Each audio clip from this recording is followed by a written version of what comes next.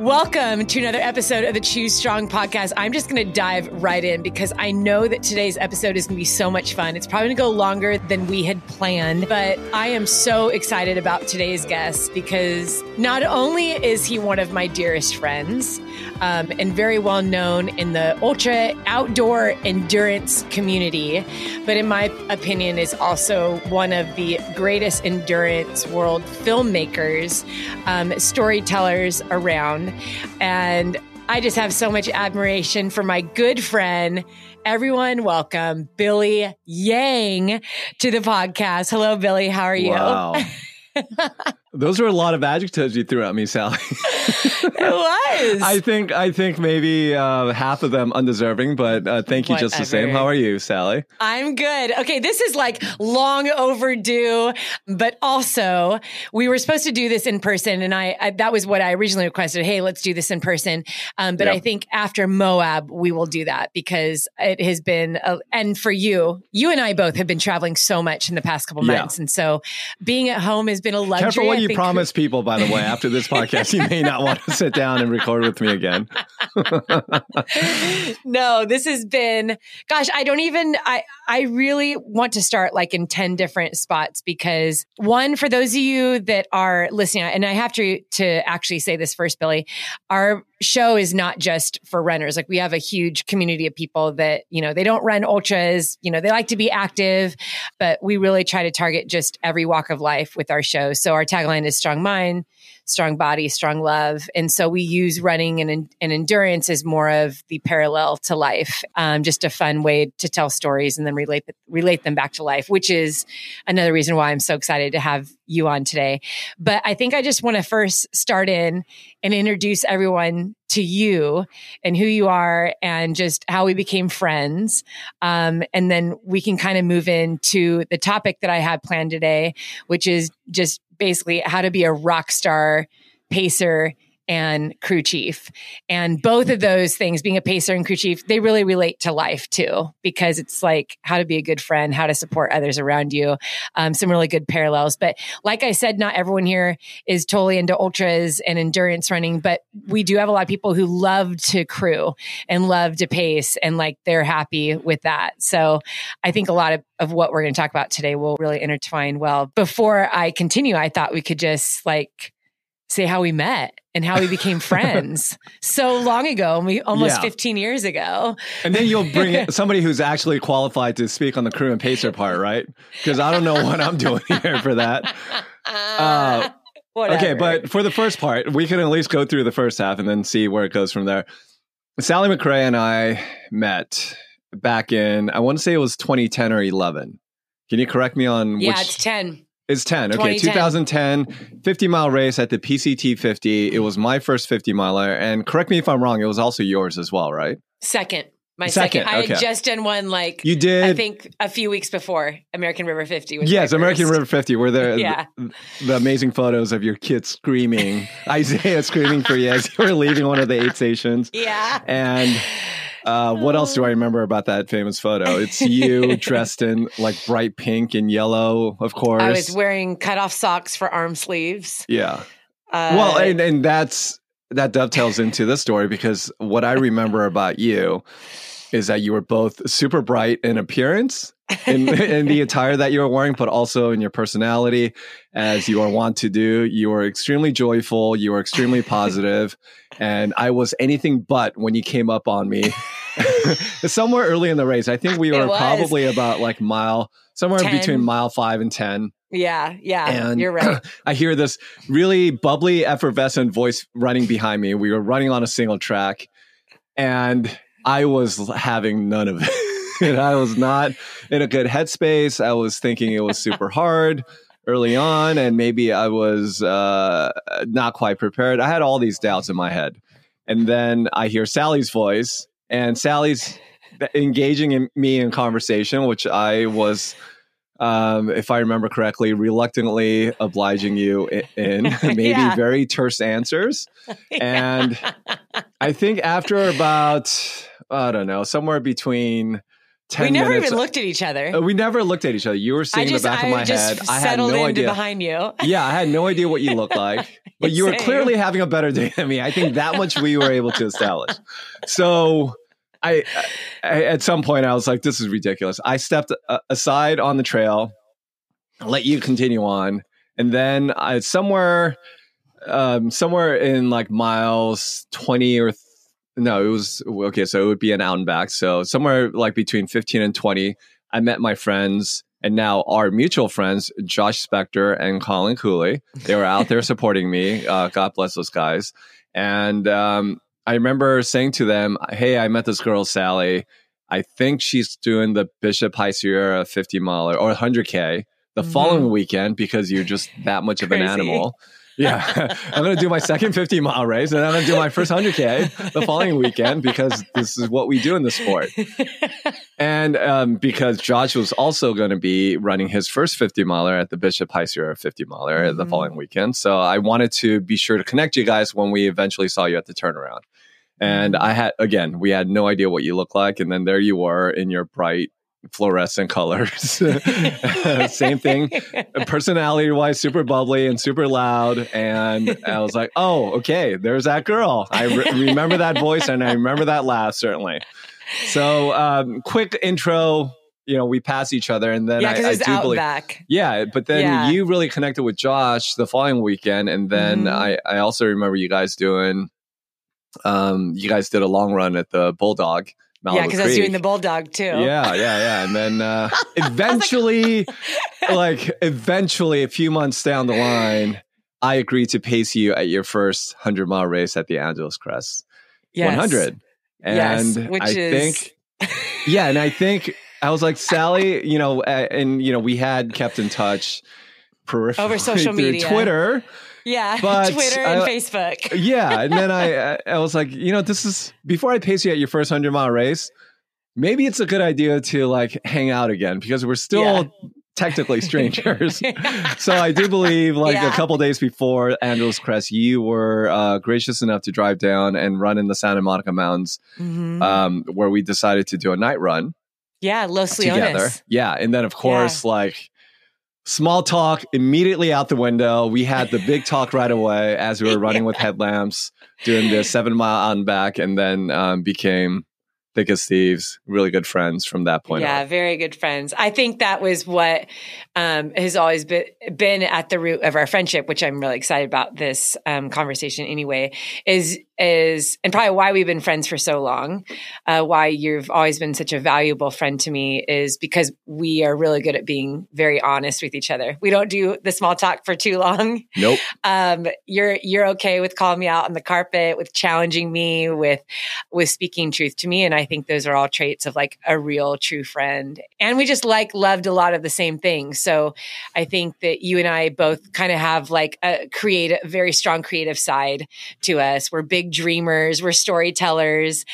We love adventure and we love to eat a lot of food. And so over the years, all those things just went hand in hand. And I know over the years and even now that you're always someone that I can kind of bounce things off of, whether it's an idea, or maybe a hard spot that I'm in. And I've always appreciated that about you. So I think that that's also why I wanted to bring up the pacer and crew, because you were my first pacer I've ever had. And the stories that we have, it still is one of my favorite experiences ever. Okay. And it's something you and I can laugh at. Can we title this episode "What Not to Do When You Pace and Crew" and then just extrapolate all my stories?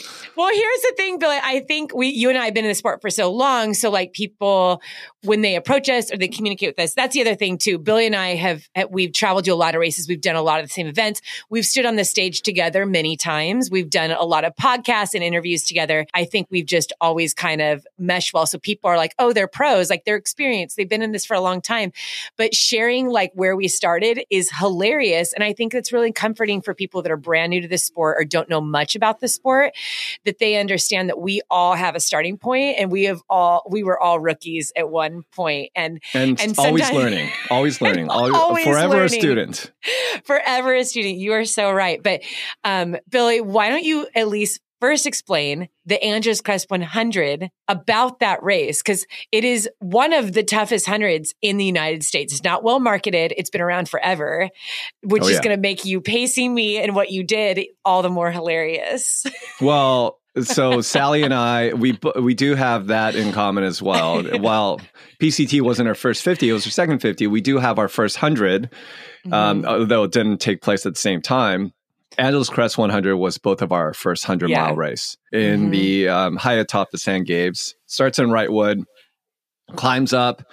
I would say there's like different ecosystems. I kind of think about it in thirds. Like the first third of the race is this high country, right? So you're running somewhere between 6,000, 9,000 feet to the top of Mount Baden-Powell. And then you're on this beautiful, beautiful PCT section of the race, very mountainous. And then you kind of drop into like the second third, which is more, you're at the apex of the day, the sun, the heat. The previous iteration, you're dropping into canyons where it gets really hot. And then the last third, which is still super mountainous, but like it's relentless. It keeps kicking your butt. And in particular, I'm thinking about the iteration that you and I ran from Chantry on, and you're just like in really technical footing. You're still climbing up a lot. You are, most of us are in headlamps, and it's just a really tough race. It challenges so many different aspects of your running ability, the mountainous, the heat management. And if your stomach and your wits are still about you, the last third is still like punching you and pummeling you or trying to into submission. And then, when you have somebody like Sally, who is decides to add on a fourth element, which is running her first 100-mile race with a broken foot or no, broken leg. A broken leg. Yeah, just like for shits and giggles. Like, let's just throw one more like element in there, one more monkey wrench. And having a pacer who just came ill-prepared with one single handheld, runs out of water, and proceeds to take water from her runner who's running her 100-mile race. It's just like all these elements kind of set her up for failure. But Sally, being the person that she is, persevered, pushed through all those challenges, including a dubious stranger that she picked up from Chantry onto the finish as her pacer for some reason. Like, oh my gosh, she still persevered and ended up finishing her first 100-mile race, broken foot, broken leg, and all. So fourth place, man. I mean, that's Angeles Crest in a nutshell. It is. So it's extreme heat, it's altitude, it is relentless exposure. It's, I think is it over 20,000 feet of climbing in that? If not, it's close. Yeah. Yeah. And then almost equal to, I think the descent's about 18,000 feet of a descent. But Billy decided to show up on this raging hot summer day with one handheld of water, but he had a packable jacket, which this packable jacket was also a belt. So it looked like, like the old school, like bottle belts that people used to wear. I mean, I know people still wear them, but like that's what his belt was. It was like this strap and then this little pouch that was his jacket. And so he's running with his handheld. And mind you, he's pacing me for the marathon distance in the high country, fully exposed. Oh, and all of a sudden... I ran that section shirtless, by the way. I did not need the jacket. So while I was prepared for like polar, like wintry conditions, what I wasn't prepared for was the actual heat of, what that section provided. So yeah, lesson learned. So again, kids. We have a great picture. Billy, that is going to be the picture for this podcast. Oh, okay. Yeah, I know which one you're talking about, obviously, because there wasn't that much photographic or video evidence. But we came into an aid station. This is so great. At the time, this is like only Angeles Crest was doing that. But you could come into the aid station before Chantry Flats, and Chantry Flats marks what? 75. Yeah, Chantry Flats marks 75. So you're 25 miles from the finish. You're going to pick up your second pacer at this point. But the aid station right before Chantry Flats, they had this really cool setup with a video camera, live feed. That it was like Zoom before Zoom was a thing. Yeah. At Newcomb Saddle. Yeah, Newcomb Saddle. You're right. So Newcomb Saddle aid station. And so everyone waiting at Chantry Flats could see when you come into the aid station, and you could talk to them and you could wave. And so everyone could prepare, but it was just this really exciting moment. So there is this iconic picture of Billy and I, and it's like, I don't know, 10 o'clock at night, and he's shirtless with his empty water bottle. No, okay. No. So for the people who may not look up this photo, I am wearing, so I'm not wearing a shirt, like I mentioned. I have this one handheld that was probably empty at the time, or close to empty. And I'm wearing, I don't know if you remember what was on my head, Sally. A headlamp. But I had like a GoPro 2. Did you? Like the second iteration of a GoPro on my forehead. Oh my gosh, do you still have that footage? Yeah, I think I sent you screenshot. You know, every now and again, I'll clean up my hard drives, and I will send you random memories. Yeah. I'm sure I sent you like a screen grab or a video clip or something. But it's just, it's super shaky. And the whole time, it was kind of tilted up. So all I'm getting is like at the top of the back of your head. So some cinematographer I was. Some Billy's filmmaking. So Billy has put out some incredible films over the years. I mean, films that are getting over 1 million views and are known worldwide. I mean, we just came back from UTMB. I could not believe how often you were stopped, Billy, and every person is like, your film's so inspiring, and everyone has their favorite. I know you have so many. If you're listening and you haven't checked out Billy Yang films on YouTube, please do. They are some of the most inspiring, beautiful films about our sport that always have a wonderful story with them. So, but it's so amazing to see how far you have come in your filmmaking journey, from a GoPro 2 on your head, bouncing around, only getting the top of my head. And you used to do like these vlogs. See, when I met you, you were LA Runner. You were larunner.blogspot.com. Yeah. LA Runner on Twitter. I was a blogger.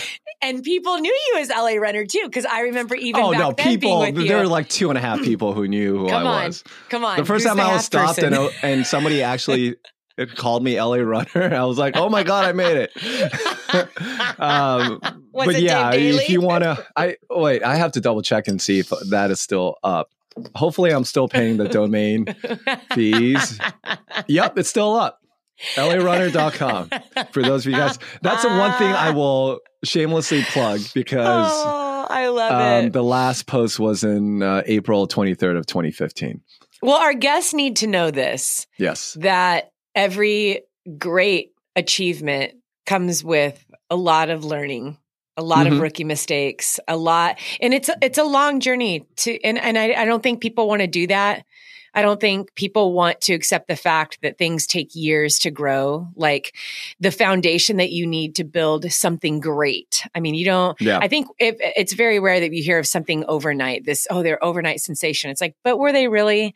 Did it really happen overnight? If we could go all the way back to when you first fell in love with the camera and filmmaking and creating, I mean, we'd go all the way back to your childhood. Yeah. We don't have to tell those stories, but it's true. Well, like you had that love for film for a long time. And I never really connected that until semi-recently. And I realized there were all these, and I actually got some of them digitized. They were like really bad music videos that I would make in my living room with my buddies, or stupid sketches that we filmed in the backyard. I was always walking around with a video camera, and there's actually a picture of me in grade school holding my dad's Super 8 or whatever it was, just a giant janky piece of technology. Yeah, upon reflection, it was something that had captivated me. But, I think I attribute some of my success to just timing. Hard work, certainly behind the scenes, and this incremental success along the way is always the hero's origin story, right? You always have a lot of failure, or you have a lot of, like the trails that we run, they meander, they drop, they go up, but it's never the straight line of like point A to B. And I think that is the valuable thing about ultra running in of itself, is that within, whatever your distance is, 50K to 100 miles, or in your case, 200 plus miles, it's not this linear path to success. There are ups and downs, there are failures, there are thoughts of wanting to give up and quit multiple times.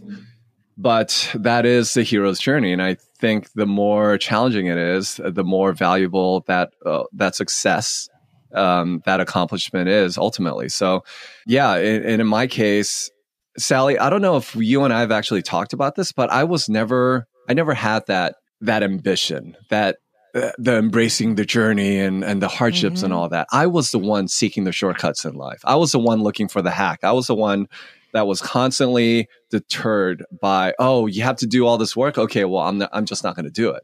So that is something, and hopefully there are people out there that can relate to this, because so many people out there, inspiring people like yourself and Cam Haines and the David Goggins of the world, they not only accept it, they embrace it. And for me, I can't relate to people like that. And it is very antithetical to my natural being, which is just wanting to sit there and just hopefully let success come to me.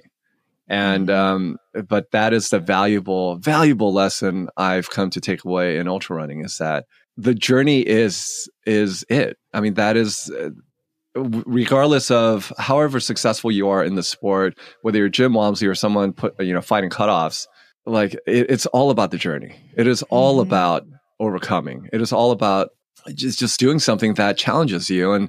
And I think, you and I had a talk. We just came back from Mammoth Trail Fest, this amazing 3-4 day event that Tim Tollefson put together. And I had the great fortune of being up on stage with Tim and Sally. And I just remember this really powerful line of just some, to the extent of, like, the longer the distance gets, the more is revealed about who you are. And I just found that so poignant and so, like, dead nuts on. Like, it is about embracing that journey, because more is revealed about yourself along the journey and along the path.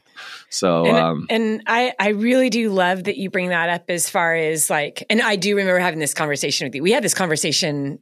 I feel like we've had that conversation a couple times.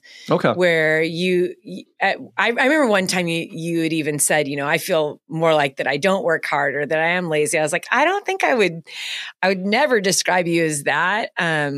But I also know that the way that we see ourselves, like, sometimes we see ourselves very differently than the way the world sees us, or sometimes we see ourselves in such a way because we're comparing to the extremes. And so you look at someone like Goggins or Kames and you're like, even if I work hard, I still feel lazy because of what's around me and what I'm placing as the standard for myself. And I think that is, like, such a cool point of discussion, because, I don't think that there's one way for everyone, the same way to achieve a dream or to go about, like, writing their story and their journey.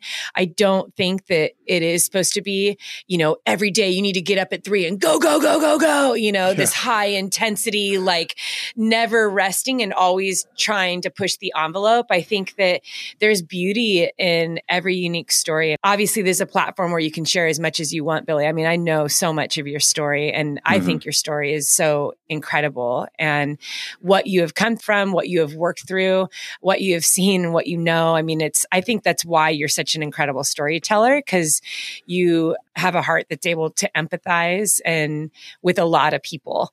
And I think also that's what makes us, like, great friends. Like, you have a lot of depth to you, and I think it's good for people to hear that, hard work isn't about the intensity every single day. Is just about committing and not giving up on a dream. And staying committed and disciplined doesn't mean, I guess we can, like, equate this to, like, a running program.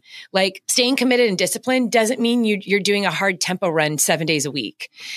That's not what it means. Like, the commitment and the discipline means that you have recovery days, that you sometimes have to run easy, and sometimes you have to take a day off, and you have recovery seasons, and then you have days where you're pushing so hard, and at the end, like, your bones and muscles are tired and you're exhausted.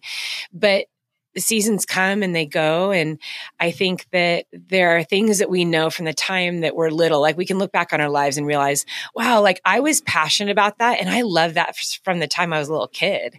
Like, when I think of you with the big camera and just creating and wanting to perform for your family and even be able, you know how to play the guitar. Like you have so many creative aspects about you and the way that you can entertain a crowd. That really is a part of who you are. You've never strayed from that. But being able to take all that and make a career out of it, to make something that then impacts the world around you. I mean, you've changed a lot of lives through your storytelling. You've inspired people to try things they never believed that they could do. And I think that's what's so incredible about, living your life authentically. I feel like today, a lot of the messaging is like that you have to do these crazy physical things, that you have to do a big race. I heard someone on a podcast the other day that was like, everyone needs to do an ultra. And I was like, no, they don't. I don't even think everyone needs to run. Like not everyone can. Not everyone can do those things, like physically do those or afford to do those. Like these are parallels to life. I think physical movement is great. Like we want to be healthy, but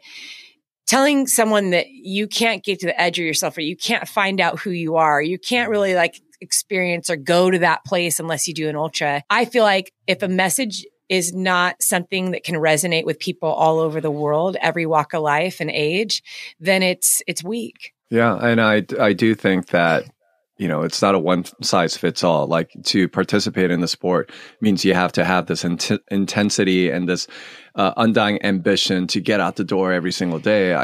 It's kind of weird. We have this love-hate relationship with the sport where I don't think many other things involves needing motivation or needing that initial push to get the momentum going, because as everyone who is an endurance runner out there knows, that first mile always kind of sucks, right? And it's always like, how is today's run gonna go? You just never know until your body starts to warm up and you're like, okay, well today, the workout, I feel strong, I feel great, and I'm gonna crush this workout. And there are days where you're just like, oh man, this warm up feels hard. How am I going to get through like a 1600 by whatever? It's just, it's a weird sport. And I can't tell you how many times, to your point, Sally, and thank you for mentioning all those or saying all those kind of things. One of the things that I hear often is like, wow, you inspire me to get out the door, or you inspire me. I watch your video before my 100-mile race all the time.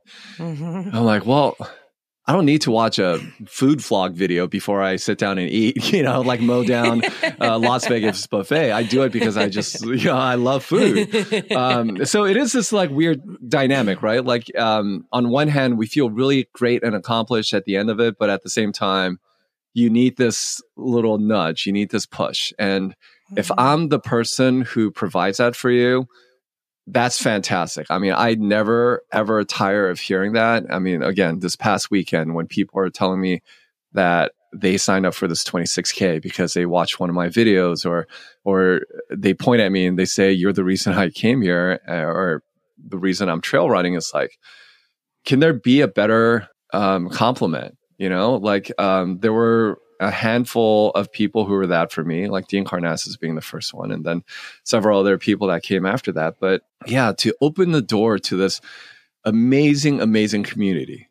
And I start with community first. I mean, the trails are awesome. Being in the mountains, being in nature, as everyone knows, is awesome. But the community, at least for me, is what keeps me coming back. So to be the gateway drug, if you will, to introduce people to this amazing sport. And now we can do it sort of at scale with YouTube and social media and all of that stuff is tremendous. Forget what forget what we were talking about that led me down here. But all this to say, I'm somebody who needs that too. I recognize that. And that was sort of my instinct in being sort of behind the camera and now a little more in front of the camera, is that I was missing that. I was definitely somebody who needs that, for all the Jocko Willnicks and the Cam Hanes and, whatever, like who are self-motivated and have self-discipline. I empathize with the other side. I'm the one that needs some sort of external pressure, whether it's the pressure of signing up for a race or the motivation of seeing someplace beautiful and wanting to explore somewhere beautiful myself. I'm that person. So when I speak and when I storytell, I'm kind of talking to those people. Yeah, I love that so much. And I think that is what is important for people listening, that Yeah, there's a lot of messages out there that kind of make you feel like it's go hard, go home every single day. Yeah. And if you're not doing these wild, crazy, extreme physical ventures, then, what are you doing? Then you're not living. And it's just not true. Some of the hardest things that we do in life are taking care of our families, are being consistent, showing up for our job every day, knowing it's going to provide, for our family, or going to school every day and trying to get that graduate degree in order to fulfill that dream, and having hard conversations with maybe people where bridges have been burned. I mean, those are real life, really difficult situations that define so much of our character and who we are. Those are the things that impact the world, the way that we help our neighbor and the way that we interact with the community around us. And I think the racing and, training 4 hours in the gym, all those things, I mean, those are drawn out of one, maybe a love for physical activity and sport and the community that is surrounded within those sports. But I also believe that, for example, earlier this year, I did a challenge. It was a Choose Strong challenge, and it was for 30 days. Challenge yourself to move for 30 minutes a day. Now, I never said like, you need to run, 30 miles a day, or you need to lift, or you need anything. My whole point in doing that challenge was just to encourage people to get out and breathe in the fresh air. That it doesn't, that the benefits of moving your body every single day, they don't really have to do with like the size of your jeans and how fast that you can run, or whether or not you can win a race, or if you're building up to a 100-mile race. But the feedback that we got from a lot of people was they were sharing it with their family. They were going out after dinner and going on walks with their kids. And I thought, man, that's incredible. That's the best part of movement. Movement in and of itself, it doesn't need to be surrounded by a race, but it does make your life better. You just feel better head to toe when you're able to get out and you go on a hike or a bike ride or a walk with a friend. Like, you just feel better breathing in that fresh air. When you're getting off the couch or you're having a bad day, get out into that sunshine. That really is the reason why I did that. Why I did the Choose Strong challenge. There's clear scientific evidence to point to the power of movement.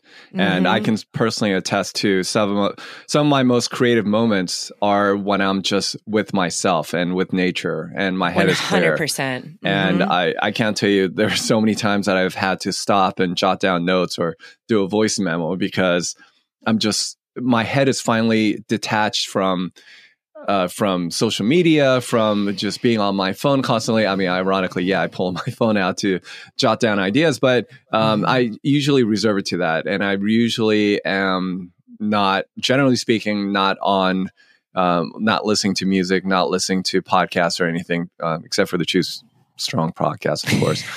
But there is actual scientific studies pointing towards just the dopamine release of movement. And so, and doing a challenge like that also breeds community, right? Like, everyone's in it together. You are in effect pulling this community together to tackle this one thing. And there's something powerful in that too. So, I'm just basically like supporting everything you're saying about these challenges and the power of movement. It is not about looking a certain way in front of a mirror. It's just about, feeling better about yourself. And that's certainly what I found in the sport as well. Yeah, absolutely. And I think, as a coach, I even come at this from a coaching perspective, where sometimes we'll have athletes say, I just wasn't feeling it today. I lost my mojo, or I didn't have enough time. I couldn't get out the door. And sometimes I'll encourage those athletes. I do. If they've lost out on like an 8-mile run and they're beating themselves up, I'll say, you know what? Forget the 8-mile run. I'd love for you just like go outside and walk for 30 minutes and just be quiet and be still. And as you move along, like, allow yourself to rest in the fact that you did something today and you care about this goal enough that you're upset about it. But sometimes all you need is just to kind of slow down and still move and allow your mind to think. And I think what's really cool when we do that is that later on down the road, it gives us that freedom and creativity to think, I wonder what would happen if I just like walked for 45 minutes, or maybe I'm going to start run walking, and I wonder what my body can do. And I think that a lot of times that's why people sign up for races. They're just curious. They don't believe that they could do a half marathon, but they're curious. And, sometimes personality types have a lot to do that too. The people that don't like to be rushed and put under pressure all the time and feel like that if it's go hard and go home, like sometimes you lose people that way. But a lot of times when people feel like they have the freedom to create their own path and come at it at their own pace, they end up loving it. They end up loving that journey because they do it in a way that's most authentic to them. And so I love this conversation just in and of itself, knowing that there's so many different ways that you can approach a journey. And you found running in the mountains, trail running after, a hard time in your life. And that became like a peaceful space for you. And now look what you're capable of doing. I mean, you do 100-mile races. You would have never thought you would be doing that. Yeah. And I just want to piggyback off of what you said just now about, building good habits, building strong habits, building lasting habits. It's not this linear path like we were talking about, like the trails that we run, like the races that we run. You're going to have low moments. It's not like this continuous hockey stick up towards, your end goal, and it's going to be smooth sailing all the way. There are going to be days where you just don't feel like getting out there. But to quote the great Des Linden, you just have to keep showing up, right? In some way, shape, or form, you have to keep showing up. And that is that is just like the fundamental, whatever you call it, like the North Star of building a good habit and building a foundational habit that you will, you'll just keep showing up in some way, shape, or form, whether it's like your point, just lacing up your shoes and stepping outside the door, or like getting out and crushing a monster workout. It's just all about showing up. And it is something that for me took a long time to really fundamentally at my core understand, because when you were referencing a hard point in my life, I our family tragically lost my dad to a very brutal botched robbery when I was at this very lost point in my life. I was in my late 20s. I was working at this 9-to-5 job where I was just like, it was completely aimless. I was living for the weekends. I was, smoking, drinking, womanizing, and just like had this very aimless existence where, I was perfectly content to live this way until, I was 6 feet under. Like that was my only goal in life, was just like make it to the weekend. That was it.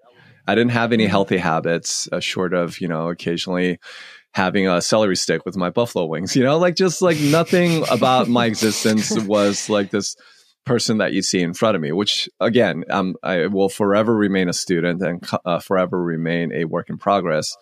But that time, even more so, I was far more removed from anything healthy habitually. And then when this sudden thing happened in our lives, it shook me to my fundamental core and did this complete reset in my head of having to find purpose and meaning to my existence. And this is where I think you and I have talked about this a lot. When you lost your mom very tragically in a not similar way, but in an equally tragic way. She was somebody that you really loved and looked up to, where you found inspiration and joy from, which you still radiate to this day. It is character building. It is okay, now what? You have a choice. You can sit there and feel pity and anger and shake your fists at the world, at the universe, at God, whomever you want to point the finger to, or you can do something about it. And it was, for me, a rewiring, if you will, of my fundamental way of thinking, of behaving, of trying to, again, like it is when I tell people, I tell myself that it is when I became a man, in effect, because I realized that everything you do in life, the people that you're around, it all speaks to who you are. And I wanted to be somebody that was worthy of, in hindsight, in postmortem, be somebody that he was proud of. And I've had quite several moments out there on the trails, in particular, at the tail end of a really tough ultra marathon, at the tail end of a really tough training run, where I've just like broken down and cried and like audibly talked to him. I'm not necessarily believe in a higher being per se, but it is when I feel the closest to him, because I'm just like, God, I wish you could see me now. You know, like here I am, just like completely the antithesis of your son that you knew here on earth. But God, I wish you could see me now. You know, just the fact that I'm out here, just the fact that I'm pushing myself. You know, when I was this aimless, just purposeless son that you've had, this, you know, black sheep, if you will, the middle child. And I'm out here, you know, at mile 85 of a 100-mile race, struggling to put one foot in front of the other. I'm just like, despite the hurt, despite the pain, I'm like, you would be so proud of me right now. And that was a huge catalyst in my life that knocked me off the trajectory that I was on. So it sucks when something tragic happens in your life, but we always have a choice, right? We always have a choice on how we show up the next day and how we choose to frame it.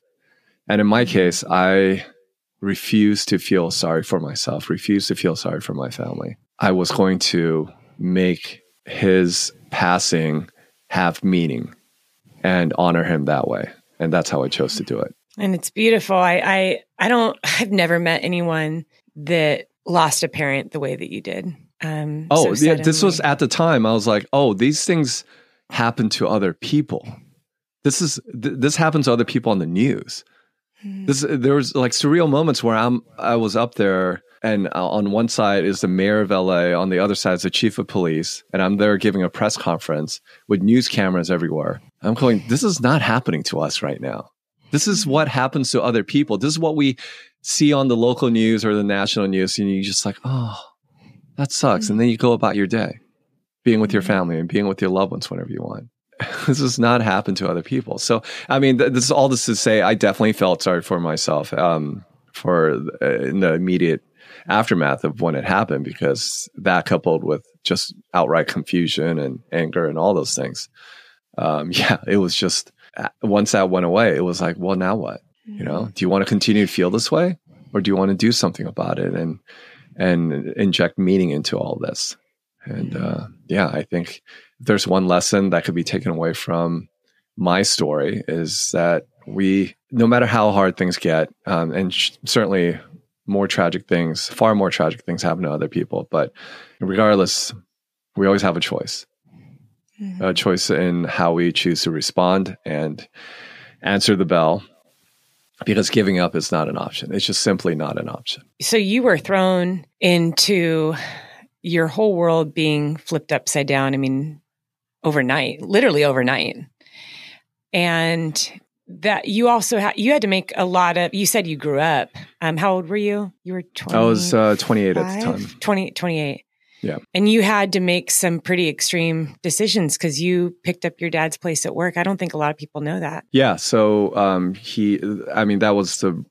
that was one of the reasons why it had this impact on the community, because it's not something that happens generally in that part of town, or at least back then. It was like kind of Beverly Hills adjacent. It was in a really nice area. He had built this liquor store up from, it was his first business from 1985 on. And, he and my mom basically built it from scratch. And, it was one of the quintessential immigrant stories, but allowed us to move from a poverty-stricken, I came to this country when I was 6 years old, didn't know a lick of English, and still definitely have that part of me where I'm just like the kid that doesn't quite fit in. Mm-hmm. But yeah, he built his business up from scratch and allowed us to live more of a middle class life.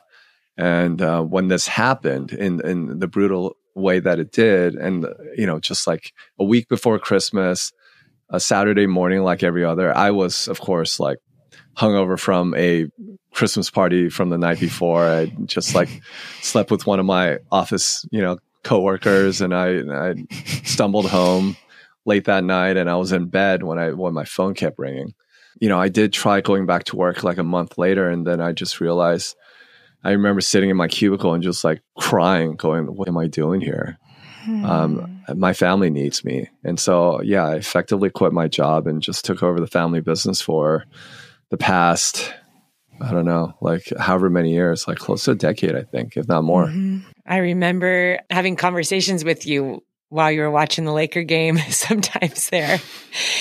And you made a lot of sacrifices by being there. I know that wasn't, the top place that you wanted to be. And you always had to work on Sundays. I remember that. Sunday nights, yeah. Yeah, Sunday nights. Yeah, you always had to be home. So like, and when you were also then, gosh, I think when I met you, that's when slowly you started to make films and things like that. But you'd film on Saturday, and then you always had to make sure that you were home on Sunday to I was always tethered to the business.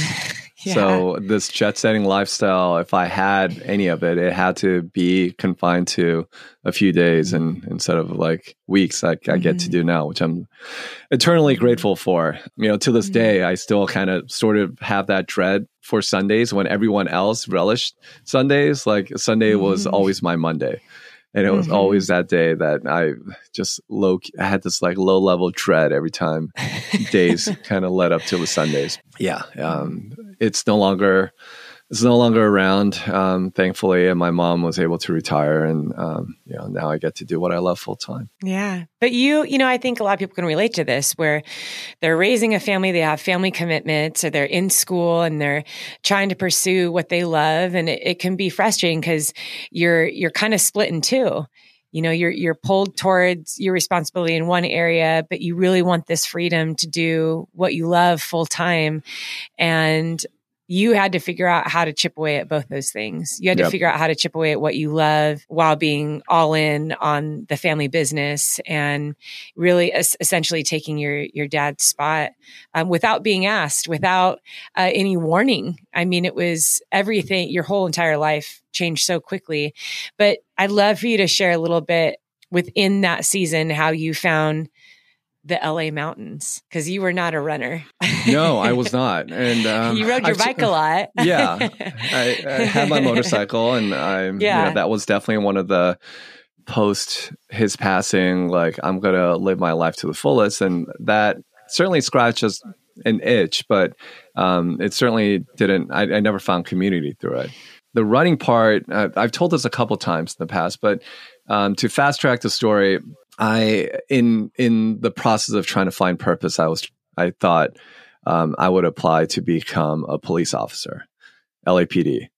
And if anybody knows me, that is like the worst idea in the world.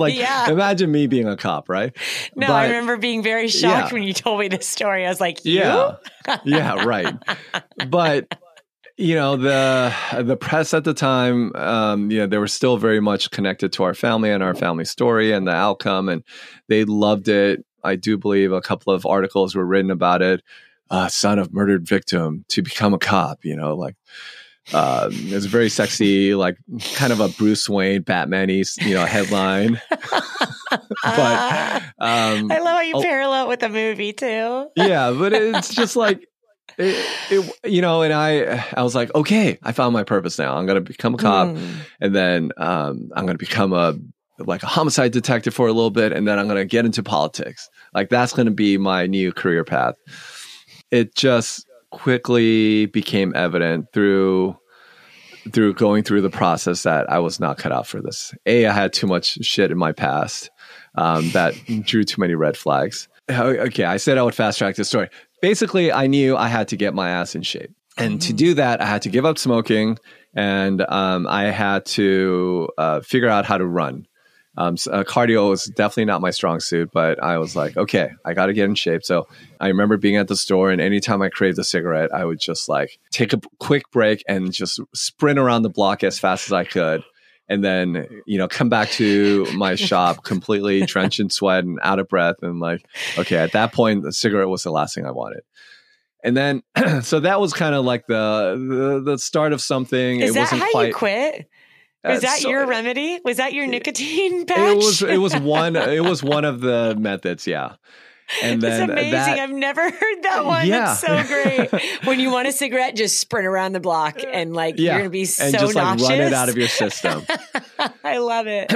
But it really wasn't until I met a good friend of mine, Charles, who was actually at my wedding. So maybe you met him, maybe you didn't. But he was he was a gym buddy of mine back at this gym that was right next door to the office that I worked at.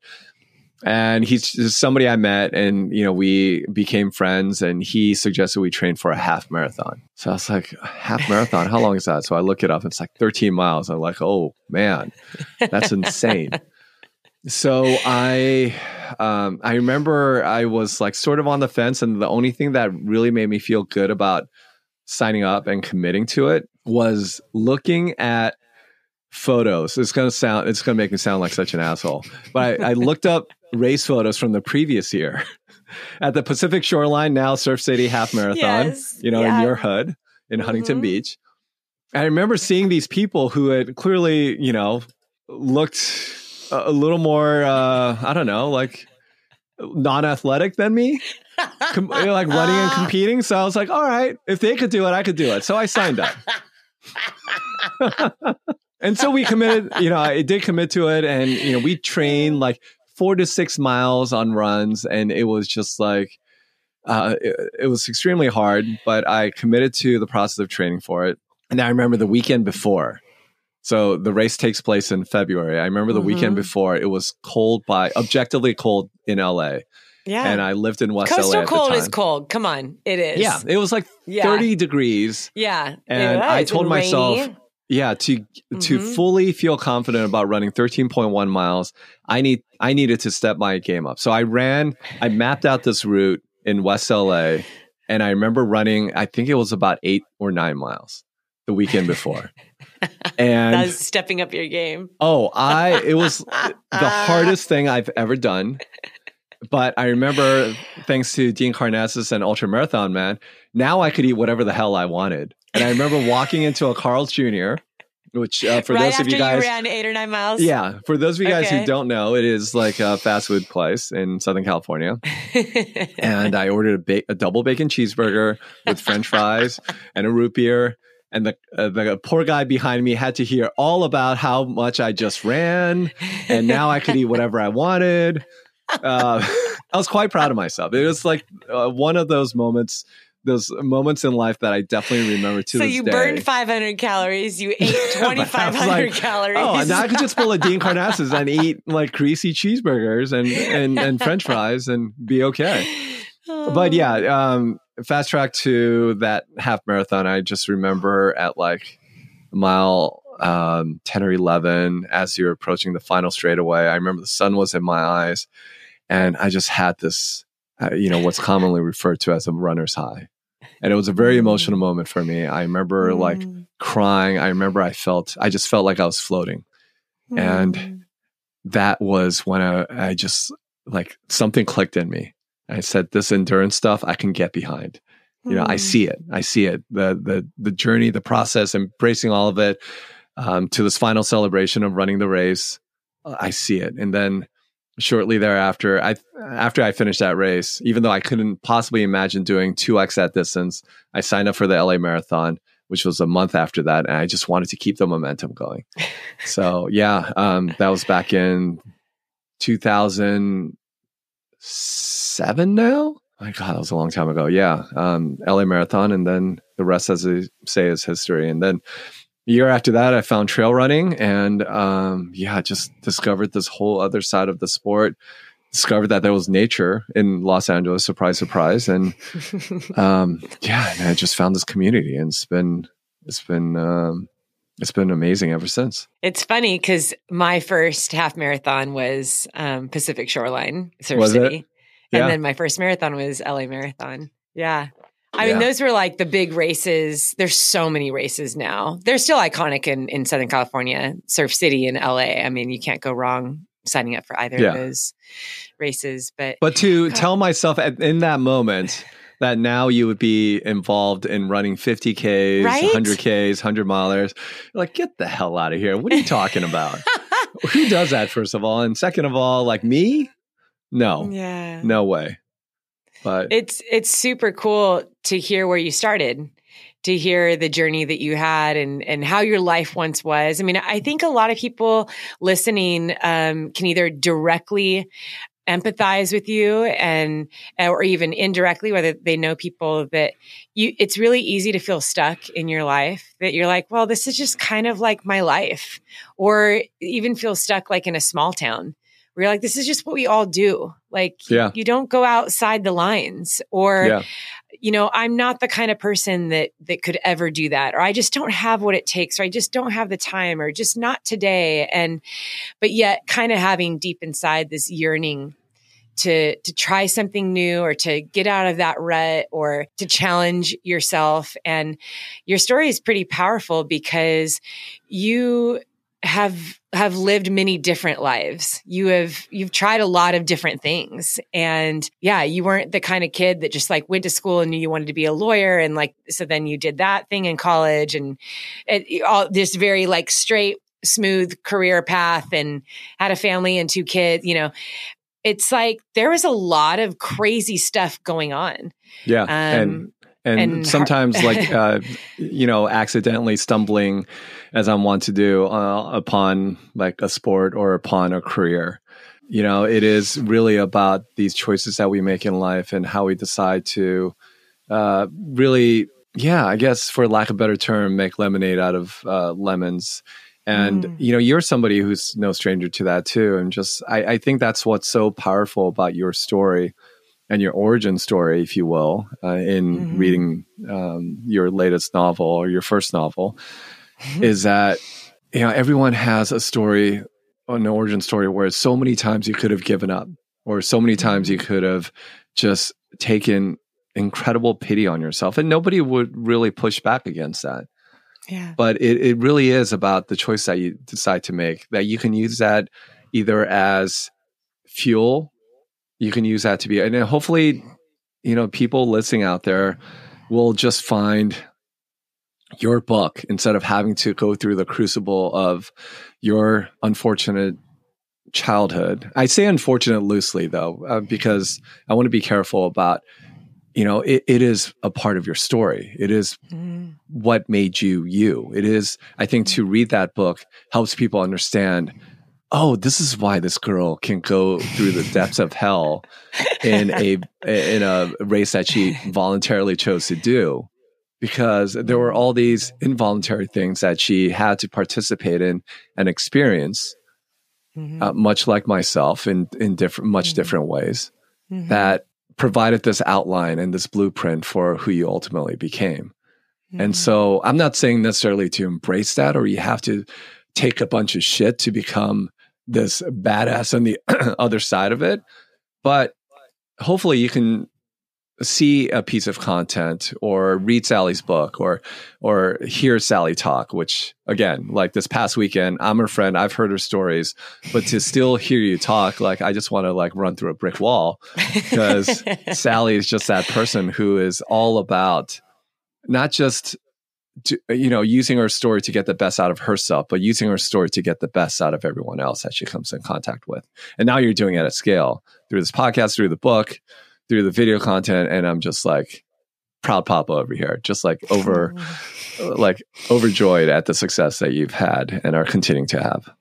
Thank you, Billy. I so appreciate that, and very, very lucky to have you as a friend. And I think I think that's what's been so cool about our friendship is we do both understand extremely difficult times, and we found running in 2 totally different ways. And I think what I was trying to explain earlier too is that for some people, they live pretty much they've lived like a smooth, awesome life. They've had an amazing family. They have a great job. And so it's very easy to also feel like, well, this is just the way it is. And I'm not saying there's anything negative about that. Like, I think we should love the life that we're in and feel comfortable in the story that we are writing. And it doesn't need to have extreme elements to it.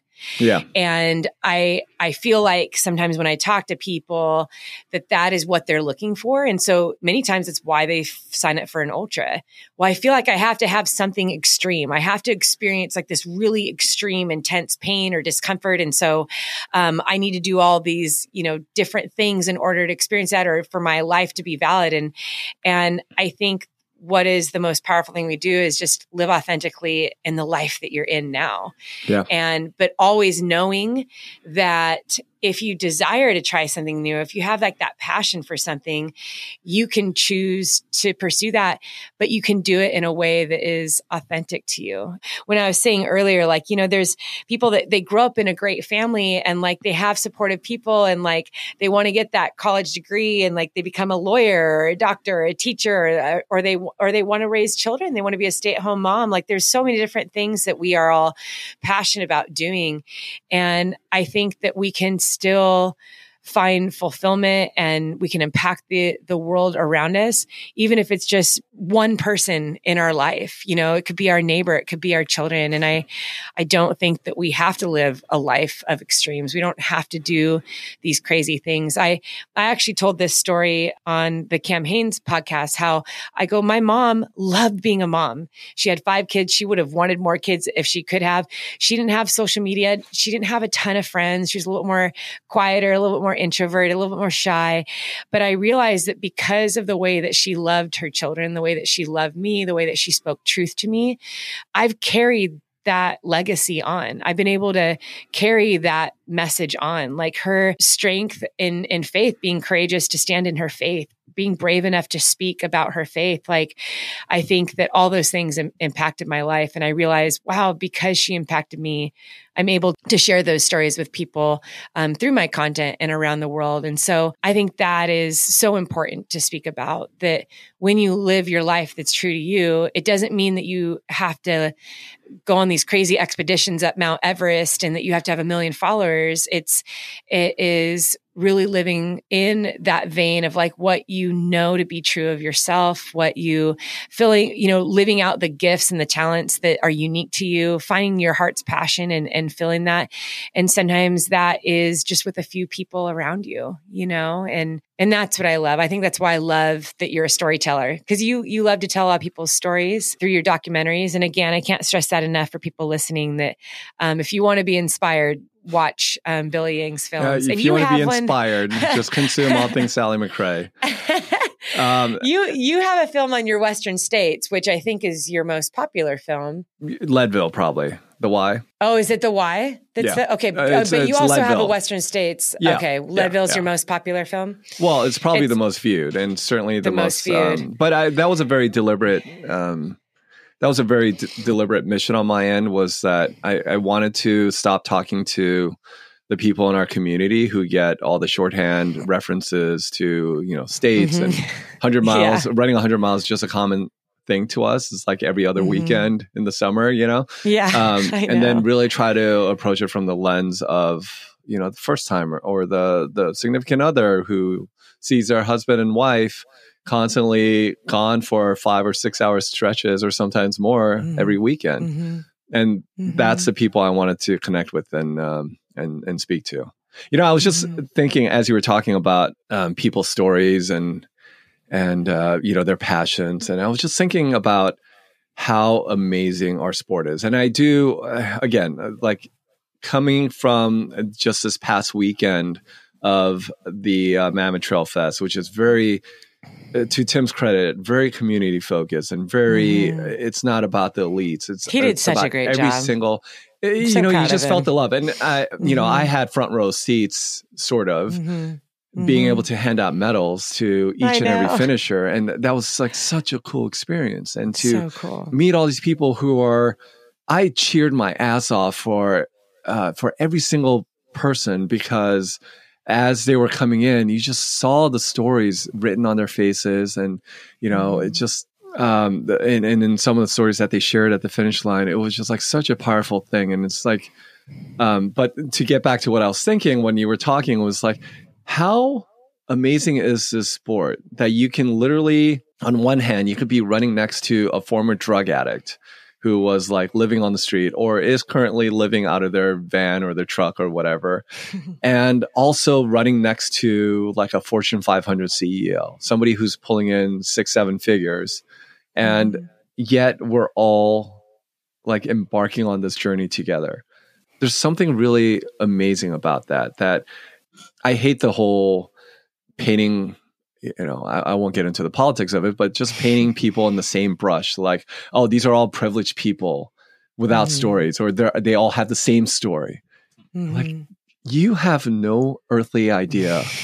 You presume a lot about these people as like entitled, privileged, getting to do this, that have hundreds of dollars in disposable income, don't have any hardship in their life. No, a lot of these people are running towards hardship for a variety of reasons. And to presuppose their story or their intentions, it's just, it gets me, it genuinely makes me angry, because every freaking person has their own story and has their own reasons and their whys of showing up to the start line. So anyway, you know how I get about some of my rants, Sally, and I'm going to pause myself there, but I just want to say, to highlight the positive side of this community, it is that we all get to do this, no matter how fast or how slow. We all do this because we have this one objective, and the community component of it is what keeps us coming back. And it's such a cool aspect of it. You're right. And I think what's neat about the community, I had said this earlier, because a lot of our listeners, they love to be involved in the community as volunteers, as spectators, as crew, as pacers.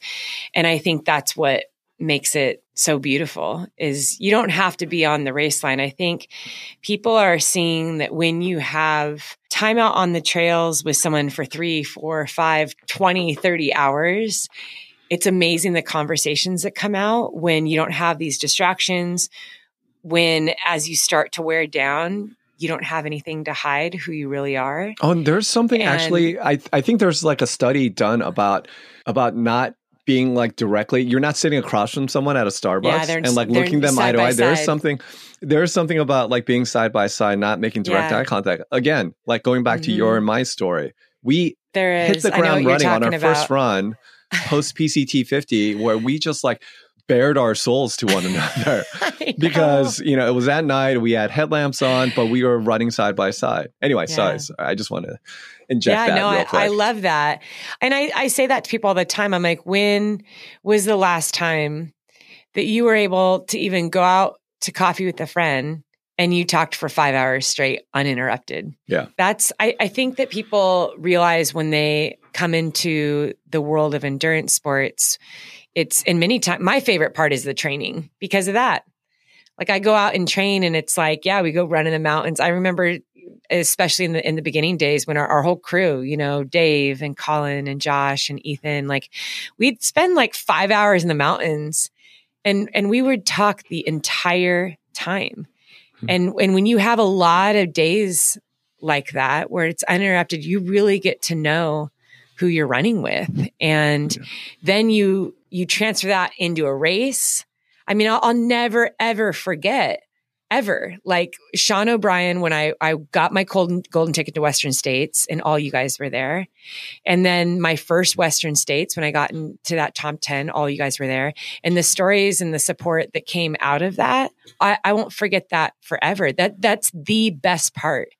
I don't know what like my pace was and all that. Like it was like the stories and the support that came out of that. And I think that people long for that. People want to belong. They want to feel like they're important. They want to feel loved and to be a part of something. And, when you have friends that truly know you and they see you in your weaknesses, they see you when you look ugly and gross and they're hugging you and cheering you on. And they listen to you when you're doubting and you're hopeless and they're telling you that they believe in you and that they see you and they know that you're strong. I mean, my first years in ultra running, it was really learning a lot about friendship and the power of friendship and how when you surround yourself with people that believe in you, truly believe in you and want the best for you. I mean, it kind of makes you feel like you're unstoppable.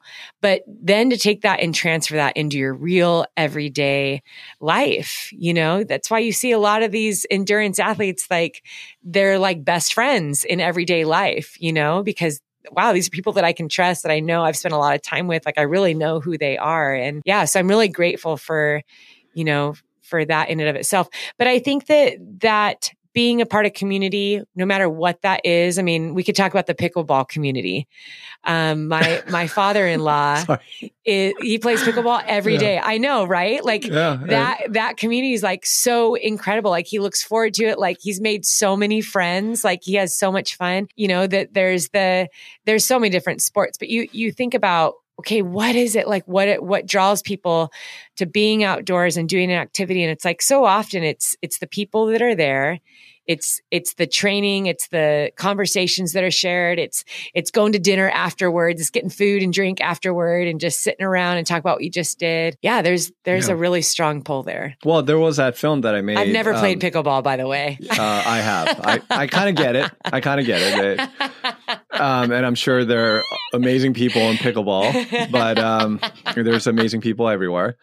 I do think that was a huge component of what people were actually like fundamentally, we were like during COVID, for instance, there was this whole, the events were canceled, sure. But I think fundamentally what people longed for was that connection. And I'm not talking about through computers. I'm talking about real in-person connection and community. Mm-hmm. And that was one of those things that, God forbid we go through anything like that again, that we have to remind ourselves that this is not a optional, that we're just like foregoing for a time. It is essential to who we are as human beings. Find things, commonalities, finding people that see you instead of just like two strangers walking by each other who see you and who has a reaction, who you can hug in person, who you can sweat and share miles with, or a game of pickleball.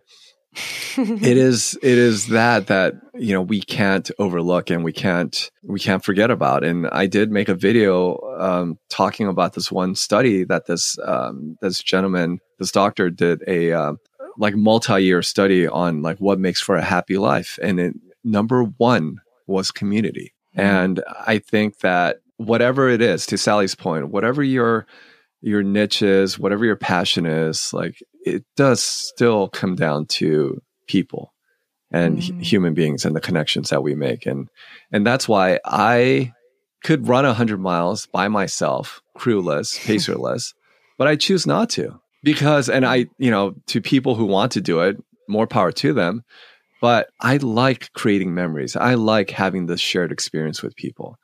Born out of COVID, it was this adventure club that I created with, along with another coach, because we realized, people don't care about wanting to be at a race to run a fast time. People want to show up to a race for that shared community. And so, there are a lot of bad things to come from COVID, but there were certainly a lot of good things that come out of COVID. And one of the things that still to this day, we mark our calendar, and it's about a dozen to 20 plus of us who has this shared adventure that we say, this is what we're going to do this year, and we're going to do it together. And it doesn't really matter how fast or slow you do it, but it's just about that shared experience. And so just the power of community, and to zoom out even more about the ultra running community as a whole, it is about the shared experience. It is about the sweat and blood and tears that we share out on the trails. It's not about how fast or slow or how many miles you run. It could be 26K, it could be hill ascent, or it could be a 50K plus. And I think it's just all about that. Doing it together is what makes it truly special. And that's why our sport is so amazing. Absolutely. I can't ever imagine not being a part of the ultra and endurance community. Yeah. I mean, it's we're in it for life. And whether we're racing or we're putting out content or we're commentating or standing on a stage or coaching, pacing, crewing, volunteering, there's so many ways that you can be a part of it. But I totally agree with you. I love that the community is deep. You can travel all over the world and you're going to find ultra runners, you're going to find trail runners, you're going to find, people that just love to get out there and grind with each other. And certainly it is a little bit different for you who does this professionally. And so you can't just be like, I don't care where I finish. Yeah, it's very important to what you do. But when shit hits the fan or when you don't quite have the day that you are expecting or wanting or thinking you're deserving of based on your training, what are you left with? It's about the journey. It's about the people that you go on that journey with. And even for an elite athlete like yourself, that there's still, commonalities and through lines in what we're discussing, I'm sure. Mm-hmm. Absolutely. And I think, I had said earlier that I wanted to ask you about what makes a great crew and pacer. The whole thesis of this. Yeah. Or the topic of this but talk. this has been, I would not change it. I love this so much. And I'm so excited for people to hear your story and just who you are, Billy. But I also think we can throw in like some fun points, but I do think through our experience, you and I, even if we've done enough pacing and crewing, but we've been around the sport for so long. Like we've witnessed and heard a lot in the ultra community. So being at races all over the world. And I think that pacing and crewing, it really comes down to the personality of the athlete too, and where they are, what their expectations are, what their goals are, what they're trying to do, because people definitely have their different styles that they like, like I talk to athletes and they're like, I want a pacer that's going to talk the entire time. And then I meet other people that are like, I want them to be quiet the whole time and just like run in front of me. And, it's just really interesting to hear what people do and don't like. But I do think that there's a few like fundamental things that if you are looking to crew or pace someone for the first time, or you just want to improve in those areas, that there's a few key points or things that we could kind of highlight. And I thought you would be a great person to do that with, because you filmed a lot of this. You filmed a lot of your story, but like a lot of stories of athletes all over the world for a long time. And you're always in the community. So I would love to hear from you, Billy. What do you think, before we talk about pacers, what do you think makes a good crew chief? I will certainly answer that in a second, but I think if you're telling me your audience is, makes up of ultra runners, runners, and maybe people not in the sport, maybe we could set the stage for what is a crew, like the role of a crew and a pacer. So how would you define a ultra running crew / pacer? Yeah, typically, and I'd say at most races in the United States, at ultra distance events, which is a distance beyond the marathon distance, you can have crew. And crew can be one person. It can be 3, 4, 5 people. Typically you only need one person's great, but it's fun to have a couple people out there on crew because it makes it fun for the crew. And what they will do is they'll carry maybe specific nutrition or clothes or extra socks, maybe some medical stuff.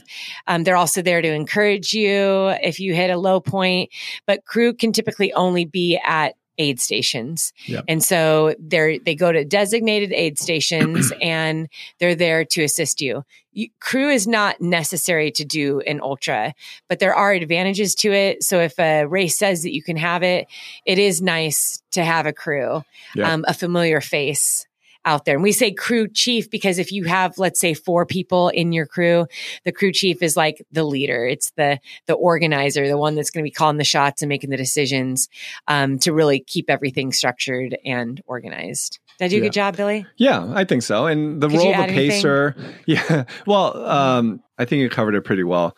To get into really quickly the role of a pacer, I would say, which is something probably far more common here in the States in Northern America. South America, but a lot of international races do not let you have pacers. You have to cover the entire distance on your own. A pacer is essentially, it's not somebody who is necessarily setting the pace. I do think it's a bit of a misnomer. It's more of a race companion. It's hopefully it's a friend, or in your case, for your first 100, a complete stranger, who is there to accompany you, who's there to essentially remind you to eat, to drink, to hopefully keep you on course. Yeah. Yeah. And make sure that you are engaged in the experience and not bitching and moaning too much, hopefully, and hopefully not trying to convince a pacer to give up. Generally speaking, I believe most races, pacer is a lot more common in a 100-mile plus race, and you can pick them up after a certain distance, where the racer themselves might get a little loopy, might start bonking a bit, and the pacer is just basically there to essentially run stride for stride, keep the runner engaged, like I said, and well fed and fueled, and and just share the experience with. So that is the role of a pacer. To go back to your original question, what makes for a good crew chief? I would say you have to be, if you're the runner and you are in the decision-making process of this, you have to, select someone who has strong organizational skills. And I have had the whole spectrum of experience. And when I see somebody who shows up with a spreadsheet, who is asking the right questions in the pre-race meeting, that's when you know you have a good pacer. And crew chief rather. And somebody who is not afraid to take the reins. To your point, if you have multiple people out there who have their own little, why don't you try this? Or like too many chefs in the kitchen. This is the person who says, hey guys, back off. Like, this is what we're going to do at this aid station, and go from there. So just having that one voice to help manage the situation if things go haywire. And, in your case, Mr. Eddie McRae, who is probably, hopefully behind the scenes listening to this, somebody that I've come to admire a lot just from showing up to some of your 200 plus mile races, because he is just like that calming presence of he just shows up, he knows exactly what to do. And if things aren't working, as you had previously discussed, knows how to pivot, knows when to allow you to sleep, when not to allow you to sleep, knows when to push you, when not to push you. And he does it with this very calming and steady Eddie presence. Yeah. And so you want somebody like that. I don't necessarily recommend your significant other always being crew chief, because it's like oil and vinegar, baby. Like when shit hits the fan and both of them, if there isn't one calming presence to counteract the other, then it's going to be a shit show and you're going to end up resenting each other. Same thing with the pacer. Yes. So I would say, just somebody who doesn't mind sitting there staring at the same path, waiting for the runner to emerge. Somebody who is good at organizing, somebody who is, just that steadying presence that you need to get you through to the finish line of a 100+ mile race. Mm-hmm. Yeah, those are all wonderful points. I would have said the organization as well. I think that is key, especially if your runner's coming in. And generally, unless there's something wrong, your goal is to get your runner in and out of the aid station as quickly as you can, because there's nothing worse than someone not making a cutoff by 2 minutes or 5 minutes or that's the worst. And sometimes it can be because there was disorganization in an aid station, not really identifying what it is that you need, or kind of just like hanging out too long. And so the crew chief needs to be a bit on top of not only what the runner needs, but timing. I know for me, one of my pretty consistent requests over the years has been, 2 minutes or less in the aid station. I usually like 90 seconds or less, but at maximum 2 minutes. Now, when I'm in a spot that I require medical attention, then obviously we need to do everything that we can to make the body feel better before we leave. But when you have a good crew chief that can really understand you, they know your goals, so they keep your goals at the forefront instead of how you're feeling at a particular, you might have just a low point, but if you're physically fine, they're going to be like, yeah, you don't feel good. Get out of here. That's a great point. That's a great point, Sally. You do have to play sort of, the part of a sports psychiatrist or psychologist. Yeah. And, I'm thinking back to my own experience at Wasatch where I had this entire list built up in my head to where once I told Hillary all these reasons why I should drop, she's going to let me drop. And guess what? Yeah. She would have none of it. She said, unless you're timed out or unless I see a femur sticking out of your body, you're getting to that finish line. And it is important to do it with, depending on the runner, again, like knowing what works for them, having the right amount of compassion, but not too much compassion. You can't be like, oh, that hurts. Okay. Well, you should drop. No. Yeah. Like that happens a lot though. That happens a lot. That's why you have to know the crew chief. You have to pick the right person. You have to understand the sport and how it goes. Like lows are part of it. So I'd say the crew chief needs to understand that your runner will have a low point, even if they're super fit and fast. Like it is literally a part of the race is for them to come in bonking, tired, crying, vomiting. Like, yeah, it's part of it. Get them out of the aid station. Yeah. Yeah. Unless this sounds so ruthless. Unless it's something potentially like long-term, rhabdo, God forbid, or something like that. Like you're fine. You're dealing with the low. Everyone's going to have a low. You're just having it right now. So, guess what? Like, if you're feeling good, guess what? Just wait and things will change. Yeah. If you guys want to hire me and Billy as your crew chiefs, you can. For the low price of $999, we will come out and we will yell at you in every aid station. Yeah. I mean, if you want to pivot over to a pacer, it is more or less the same thing. You're going to hear obviously a lot more bitching and moaning. Sometimes, the runner's going to feel amazing and may want to push the pace, but you have to also kind of calibrate and see where they're at in the course of a race to know when to push them, when not, and when to pull on the reins a little bit. But generally speaking, and I think if I'm speaking to more of the mid to back of the pack, you're going to be trying to do everything you can to prod them along. And stay positive, which is very hard because. Yeah. Go ahead, Billy. No. And I was just going to talk about the stomach component of it when things start to rebel and when they don't want to take in calories, like they told you and they insisted and they said at the pre-race meeting, no matter what I say, no matter how much I protest, make sure I eat and drink enough. And then, sure enough, 10, 15 hours into the race, they're like, no, it sounds awful. I'm going to puke it up. Like you're going to have to deal with that and you're going to have to constantly problem solve. And that is a part of the sport. It just is. So I would say so far, if we were making a list, our crew chiefs are organized. They are zeroed in on the runner's goals beforehand and they stick to them the entire race. Yep.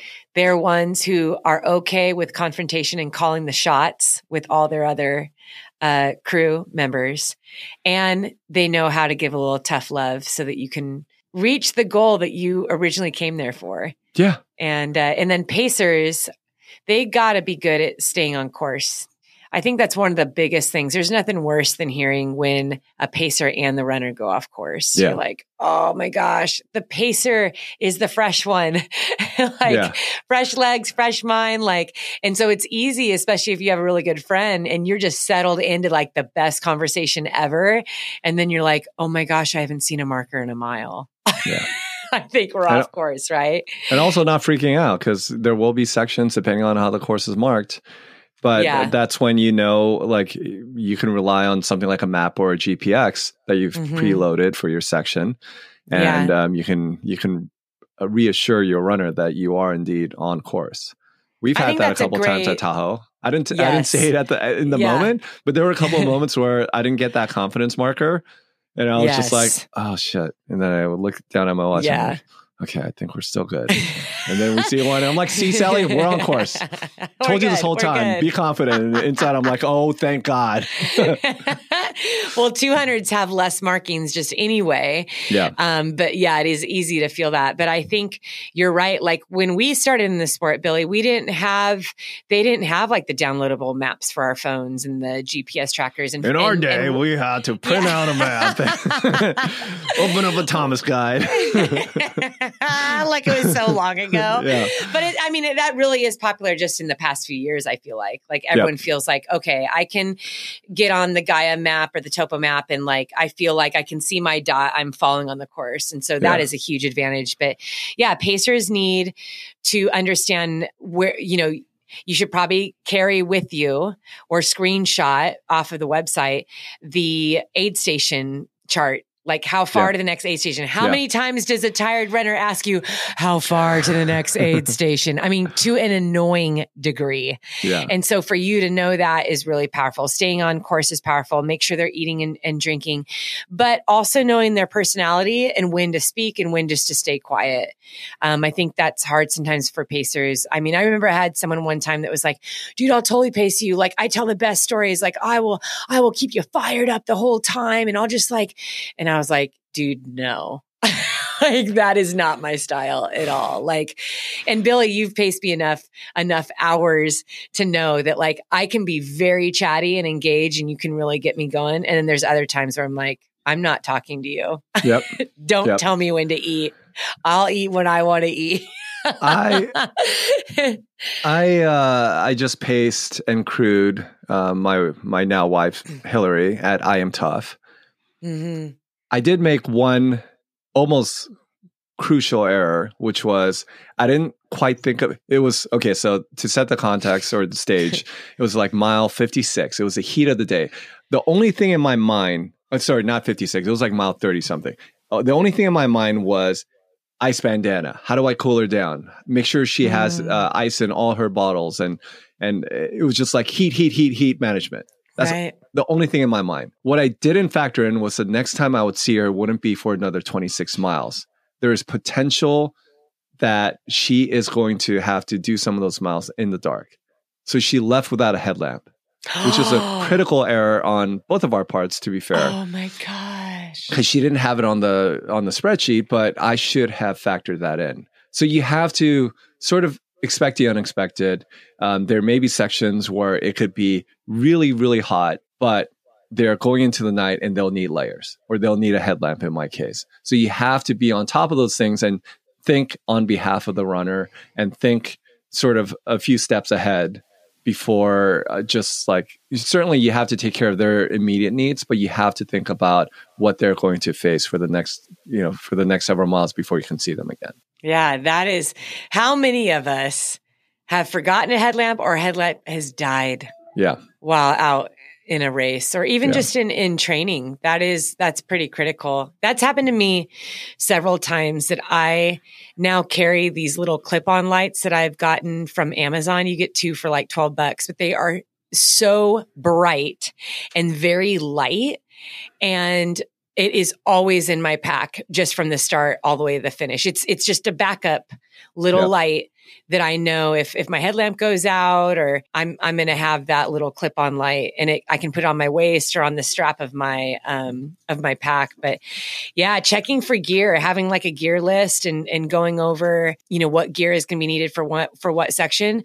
But I think what's critical too is knowing that all the projected times that you think that your runner is going to get into an aid station, something really bad can end up happening. And it's like, wow, we didn't think they'd need a headlamp here at all because they were moving so well. And then suddenly it's like, oh my gosh, they totally needed a headlamp for that section and we didn't give it to them. Or wind jacket or rain gear. Like you just have to think on behalf of the runner and you have to think it's a few steps ahead for sure on behalf of the runner. Yeah. Communication overall between crew and pacers before the race is going to be one of your most important components to helping your runner get to the finish line and asking just some of the most basic questions. When you're low, how do you like people to talk to you? When you are feeling sick and nauseous, what works best for you? Yeah. I like just to think of every possible thing that can go wrong. And as a crew chief, I bring everything. I bring nausea medicine. I bring a blister pack. I bring peppermints and ginger chews because both those things can help with a sick stomach. And I try to think of every possible error and obstacle that my runner is going to encounter. And I bring something for all of that. And then you communicate with the runner. What are your top 3 goals that you want to do out here? Is it that you just want to finish? Do you want to place on the podium?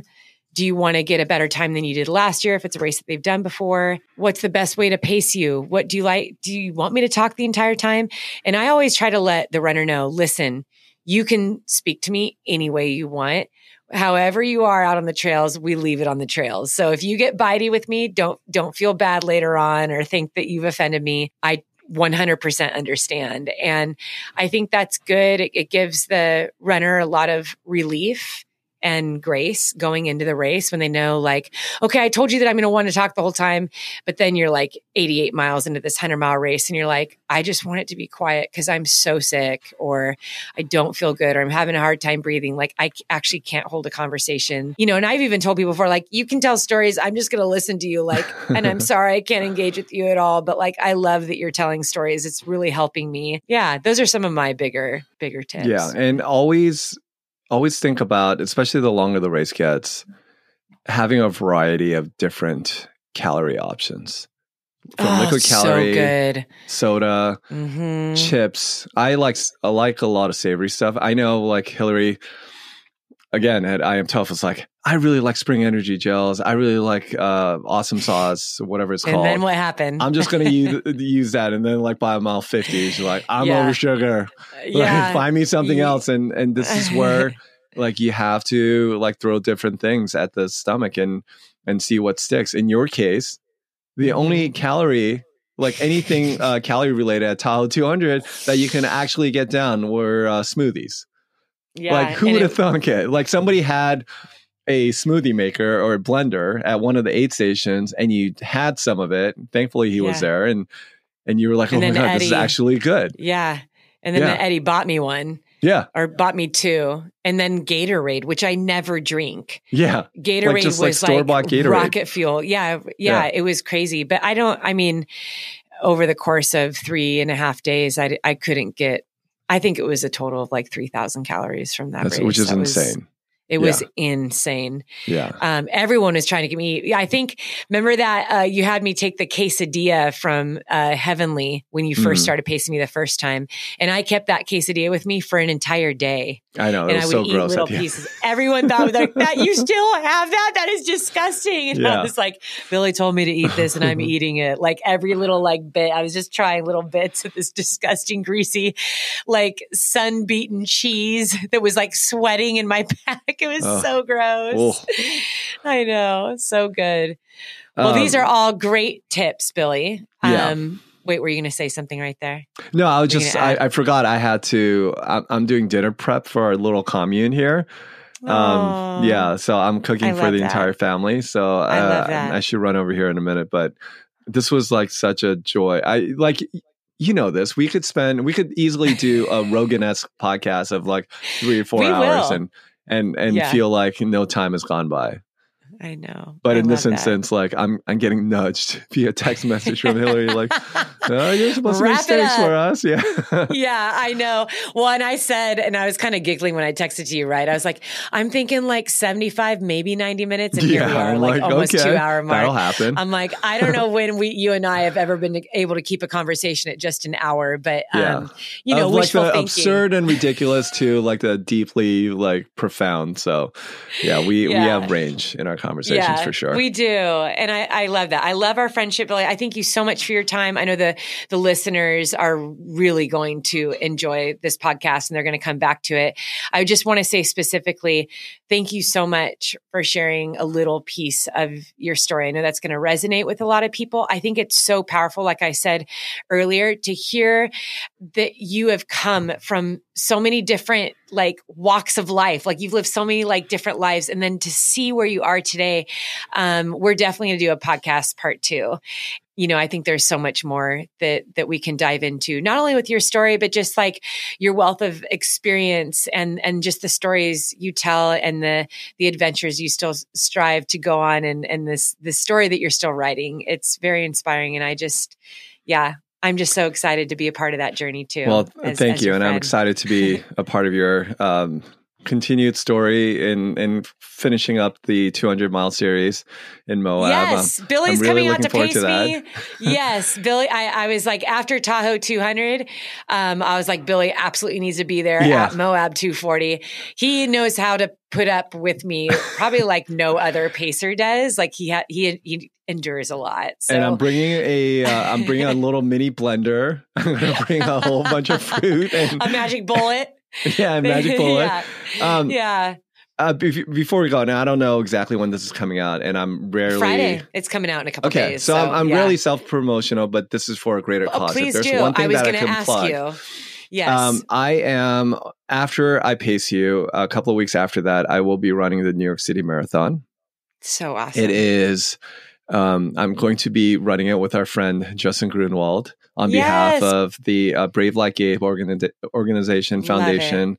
Obviously, was a foundation set up by Gabe Grunwald, who passed away, his ex-wife from his former, I shouldn't say ex-wife, his late wife. I know what you meant. I know his late wife. Yeah, I just want to make that correct. Yes. Who was an amazing, phenomenal track athlete who suffered from rare cancer, which is what the organization supports. So I am, the link isn't set up quite yet, but Justin and I will both be raising money for Brave Like Gabe for this marathon run. And like I said, we're going to run it together. We're going to create some content out of it.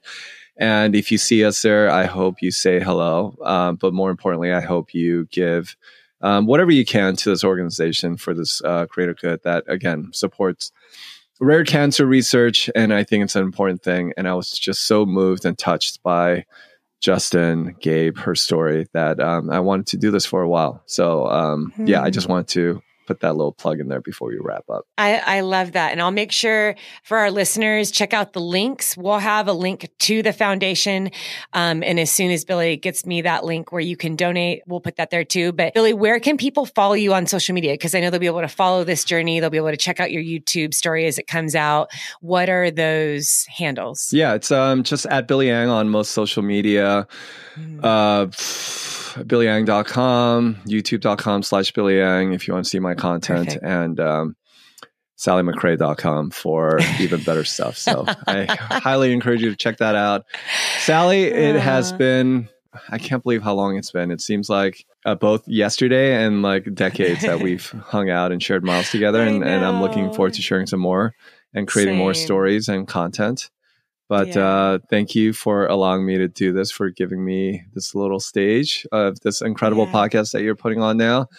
Like I said, I'm just like proud papa over here at everything you're doing, all these different verticals and content that you're creating and inspiring people. Like it's really, you remember I remember 2015 going to Western States after the year after Western Time came out. Yeah. And this growing momentum of people that started to know you, who are inspired by you and your story. And now it's just like seeing you at Mammoth Trail Fest, seeing you at the book signing, seeing you at all these events where people are just like moved to tears and you're just so generous with your time.